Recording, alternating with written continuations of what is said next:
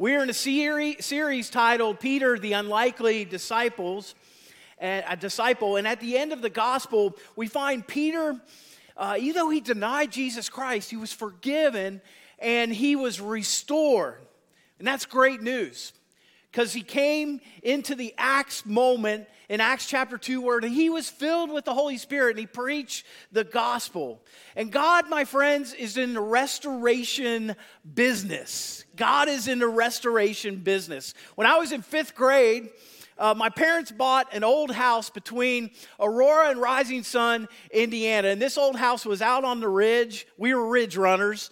And it was on Holmes Hill Road. Now, when I first saw this house, I'm like, we're going to live in that? Are you kidding me? But we started working inside. The whole family worked on the place. My dad hired other people to help work on the place, and the house was in serious disrepair. And if you would drive by, though, day by day, you knew that something was happening to that house. Because we started from the inside, started working outside, and it was restored. And that's what God does with us. The old becomes new. The work takes place. And people begin to notice the difference in our lives. When God does restorative, there it is, work in our lives, He does it for several purposes. First, it's to reconcile God, to be reconciled to God. And that's so important because God wants relationship with us. He cares about us. Second, He restores you because He wants to use you. Our farm, that farm became a working farm. We had horses, we had hogs, we had rabbits, we had crops, and that farm was working. When we become followers of Jesus Christ, God wants to use you as a vital tool for kingdom ministry to help people experience God and have God reign and rule inside of them so that they can do restorative works, so the world can change and continue to change with the lives of those around you. For Peter, this growth began in the Gospels, but there's evidence of his transformation, his restoration, and it comes in the book of Acts. We'll examine 2 stories about the power of God working through Peter today. Before we jump into that, I want to do a quick survey, though. If you're watching online, you're part of this survey too. If you've lost someone you know and love in the last year, a friend or family member, please raise your hand. That's a lot. That's a lot. Okay. Now, if you're dealing with sickness in your own life, maybe it's cancer or heart disease or depression, stomach issues, joint problems, chronic illness, raise your hand too. That's a lot. That's a lot. Third, if you know someone you know and love with sickness right now, raise your hand. Last question, just everybody. If you just are glad to be here, raise your hand. You know, we have it all in common. We've all been impacted by sickness, by death, by hurt, by pain, emotionally, physically, spiritually.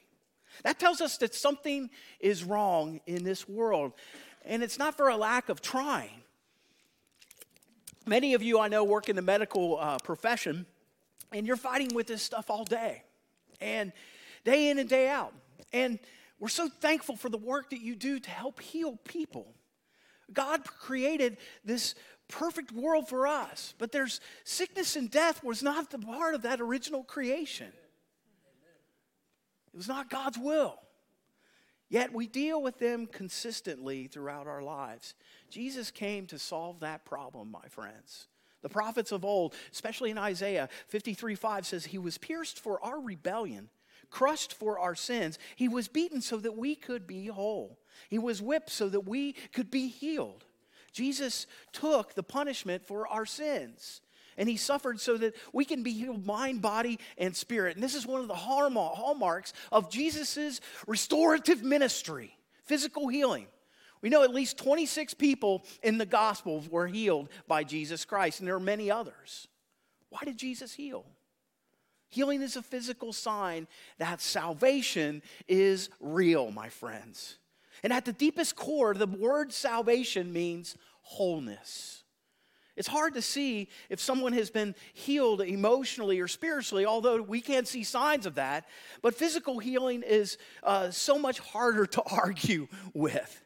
Jesus died and rose from the dead. He ascended into heaven, and he left his disciples in charge of his ministry. And Peter was the rock, the leader of the church. But what about healing? Would Jesus' healing ministry continue? Or did it go up to heaven with Jesus? Acts is written by Luke. He was a physician, a medical doctor, and he gives us a couple of cases to show that Jesus is still healing, even though he's not walking physically on this earth. Today we're blessed to have a lot of our students with us today, and I've asked Pierce Durflinger to come up here and read our scripture today. Let's welcome Pierce. Pierce, take it away, brother. Acts 9:32 through 43. Meanwhile, Peter traveled from place to place, and he came down to visit the believers in the town of Lydda. There he met a man named Aeneas, who had been paralyzed and bedridden for 8 years. Peter said to him, "Aeneas, Jesus Christ heals you. Get up and roll your sleeping mat." And he was healed instantly. Then the whole population of Lydda and Sharon saw Aeneas walking around, and they turned to the Lord. There was a believer in Joppa named Tabitha, which in Greek is Dorcas. She was always doing kind things for others and helping the poor. Around this time she became ill and died. Her body was washed for burial and laid in an upstairs room. But the believers had heard that Peter was nearby in Lydda, so they sent 2 men to beg him, "Please come as soon as possible." So Peter returned with them, and as soon as he arrived, they took him to the upstairs room. The room was filled with widows who were weeping and showing him the coats and other clothes Dorcas had made for them. But Peter asked them all to leave the room. Then he knelt and prayed. Turning to the body, he said, "Get up, Tabitha," and she opened her eyes. When she saw Peter, she sat up. He gave her his hand and helped her up. Then he called in the widows and all the believers, and he presented her to them alive. The news spread through the whole town, and many believed in the Lord. And Peter stayed a long time in Joppa, living with Simon, a tanner of hides. Thanks, Pierce. Let's give him some more love. Give that man some more love. So, the first person, Aeneas, he's been bedridden for 8 years. Can you imagine that? Can you imagine that? I know some of our friends who are watching online are contained inside their house. They're bedridden. Some of them are. And it's difficult. And we want to tell them today they're still part of the church family, so we still love them.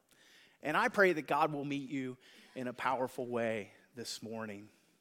Imagine being back a few thousand years ago where there was no TV, there was no internet, reading was for the wealthy, and there was no Medicare or Medicaid.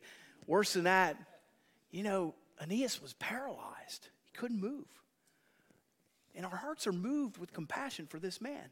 But Peter said to him, it says in verse 34, "Aeneas, Jesus Christ heals you. Get up and roll up your sleeping mat." And he was healed instantly. Who healed Aeneas? Was it Peter? Nope. Do you notice what Peter said? He said, "Jesus Christ heals you." It's a free gift from the one who was beaten, who was killed for our sins so that we could be healed. Notice Peter doesn't say this. If you make a $20 contribution to my ministry, I'll send you a prayer cloth. Hallelujah, right?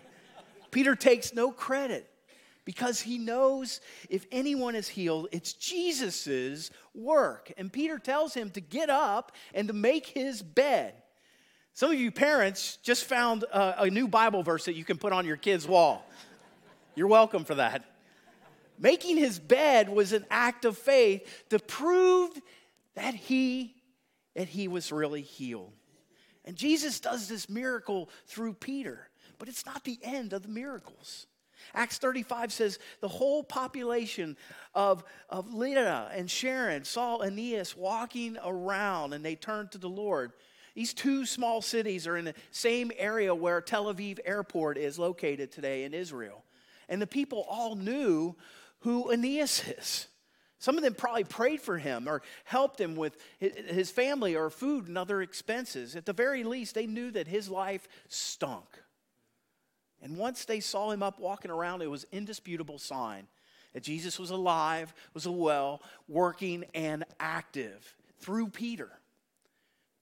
100% of the people turned to the Lord. Isn't that just incredible? And don't miss the second miracle of the story here. All of these people were healed for restoration with God. They were healed also from their sin problem. And that's what happens to us when we get saved. We're forgiven of our sins. And I would argue that the healing they all received was even bigger than the physical healing that Aeneas received. When Jesus forgave your sin, he healed your soul, my friends. And if someone asks you if God has healed you, the answer is always yes.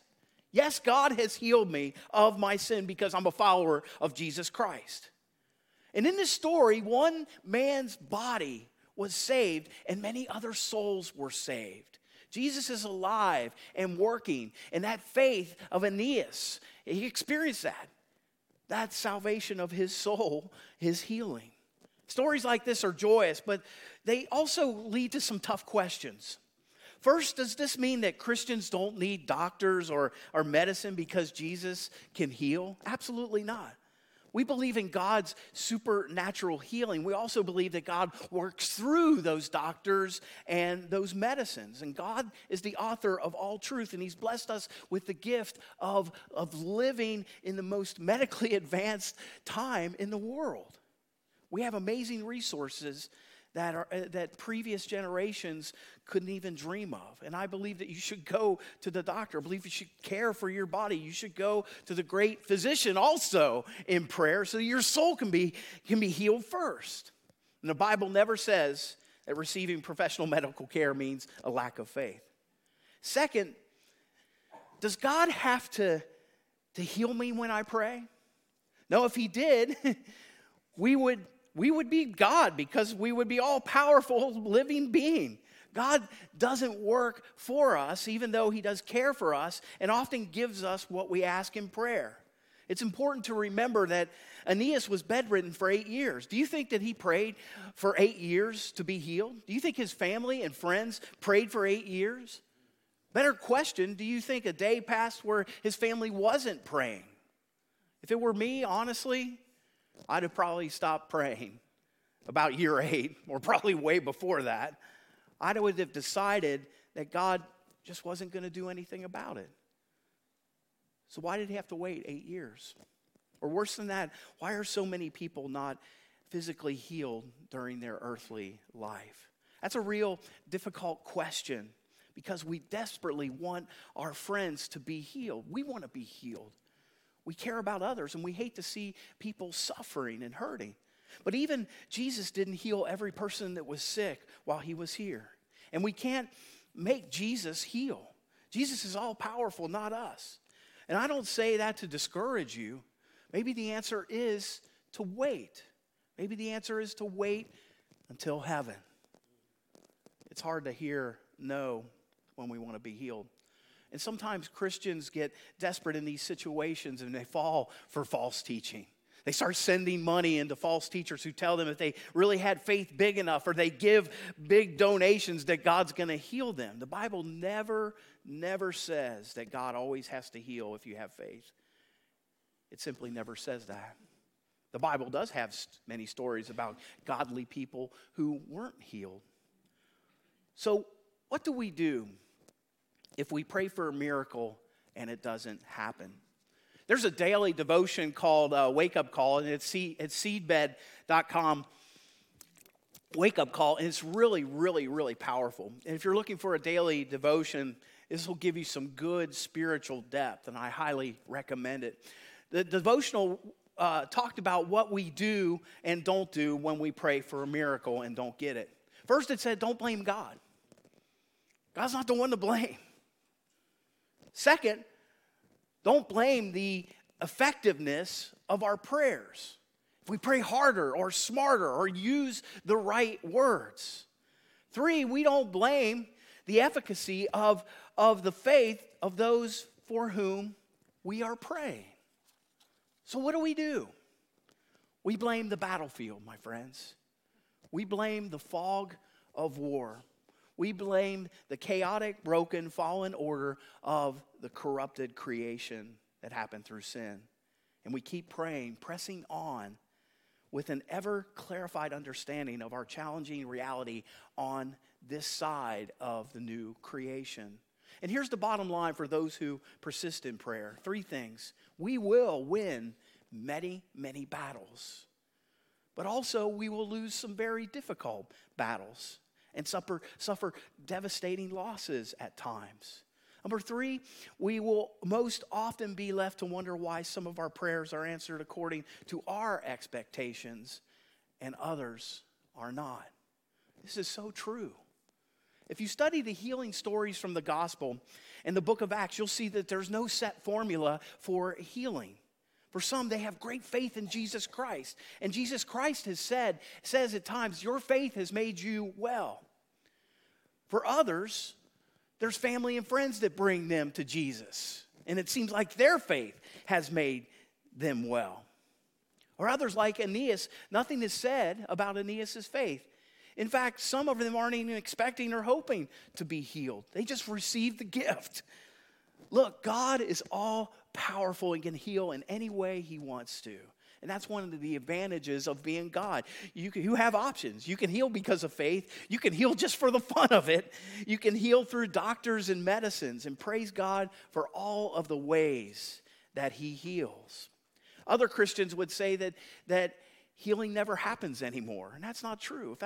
They say it's as a temporary gift to the early church. But the Bible never says nor implies that. I've personally witnessed miraculous healings. I've heard testimonies of miraculous healings. I've experienced healing in my own body, especially in my soul. I know credible people who have shared powerful testimonies of healing that has happened, and I believe in it. And I'm a pretty logical person. So when I have a headache, my first thought is that I need some sleep or I need some ibuprofen. Not a miracle. But I've seen God heal miraculous ways, and I believe in it. So why does God work miracles? Here's one simple reason. Miracles are proof that Jesus is alive and working in lives. Miracles give glory to God, not in the person who receives it or prays for it. The glory belongs to God. Miracles, signs, and wonders draw us to the Lord to prove that he is real. And did you notice the salvation that happened to the people that saw Aeneas healed? Let's read one more story of a miracle that God did through Peter. There was a woman named Tabitha, which is a beautiful Aramaic name. In Greek, the name is Dorcas. So if that's your name, you probably would go with the Aramaic name, wouldn't you? She was respected. She was kind. She was generous. She made clothing. But tragically, she got sick and she died. And the church called Peter to come and care really for the funeral proceeding. Did you catch it? So it says Peter returned with them, and as soon as he arrived, the upstairs room, the room was filled with widows who were weeping and showing him coats and other clothes Dorcas had made for them. Let's call her Tabitha. But Peter asked them all to leave the room. Then he knelt and he prayed, and turning toward the body, he said, "Get up, Tabitha." And she opened her eyes. When she saw Peter, she sat up. He gave her his hand and helped her up. Then he called in the widows and all the believers and presented her to them alive. This is amazing. The pastor, Peter, just did the shortest funeral ever. And Tabitha is joining us for the dinner after. You see this miracle? We see that hope doesn't end when life ends. We tend to think of the short time horizon of our own lifespan. And I know that life doesn't seem short to us, but in comparison with all eternity, our life passes at a blink of an eye. God's got a lot more for you than what you expected here on earth, my friends. And when a person dies, we pray that Jesus will bring them back from the dead. The answer is, well, we don't really pray that, do we? It's just often later. We know that later is going to happen. So it says the news spread through the whole town and many believed in the Lord. You see, the parallel with Aeneas, once again, is that Jesus uses Peter to do a miracle. And many people see it, and they give their hearts to the Lord in large numbers. So here's the fact. Miracles are proof that Jesus is alive and working in our lives. One more thing. God brings Tabitha back from the dead, and Tabitha was revived back to life. She wasn't resurrected. She was resuscitated. She would someday die. Jesus gives us a hope of resurrection and eternal life because he's conquered sin. And all of this is a foreshadowing of the victory over sin and death. These are just two of the many miracles that God did through Peter. In fact, Peter was so renowned that the Bible says that they even carried out the sick into the streets and laid them on cots and mats in order that Peter's shadow might fall on some of them as he came by. That's incredible. God shows his power through Peter. Today is not only All Saints' Day, we get to experience Holy Communion together where we find that this table is a miracle. It's a sign. It's a wonder. And God heals us of our sins. It's a dinner table of restoration. And we find that we are forgiven to walk in joyful obedience, to experience that resurrection and have people experience that resurrection and restoration with those around us. And so we're reminded on the night that Jesus was gathered with his disciples in the upper room. He took that bread.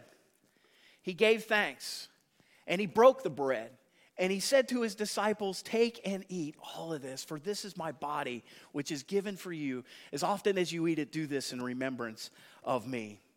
And after the supper was over, Jesus took the cup, and he said to his disciples, "Take and drink all of this, for this is my blood of a new and everlasting covenant poured out for you and for many for the forgiveness of sins." He said, "As often as you eat of this bread and drink of this cup, do this in remembrance of me." And so, God, in remembrance of these, your mighty acts in Jesus Christ, we offer our lives, restored and freed to walk in you in ministry to this world as people of resurrection and restoration. So we ask your Holy Spirit be poured out upon these gifts of bread and juice as we partake of them. And as we remember that you died for our sins and you were raised a new life so that we can experience resurrection together and live in heaven with you, Lord, and dine at your incredible feast, the wedding supper of the Lamb.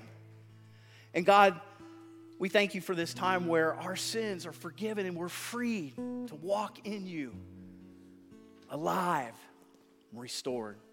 And now, as a confidence of children of God, we pray the prayer that you taught us to pray together. Our Father, who art in heaven, hallowed be thy name. Thy kingdom come, thy will be done, on earth as it is in heaven. Give us this day our daily bread, and forgive us our trespasses, as we forgive those who trespass against us. And lead us not into temptation, but deliver us from evil. For thine is the kingdom and the power and the glory forever. Amen.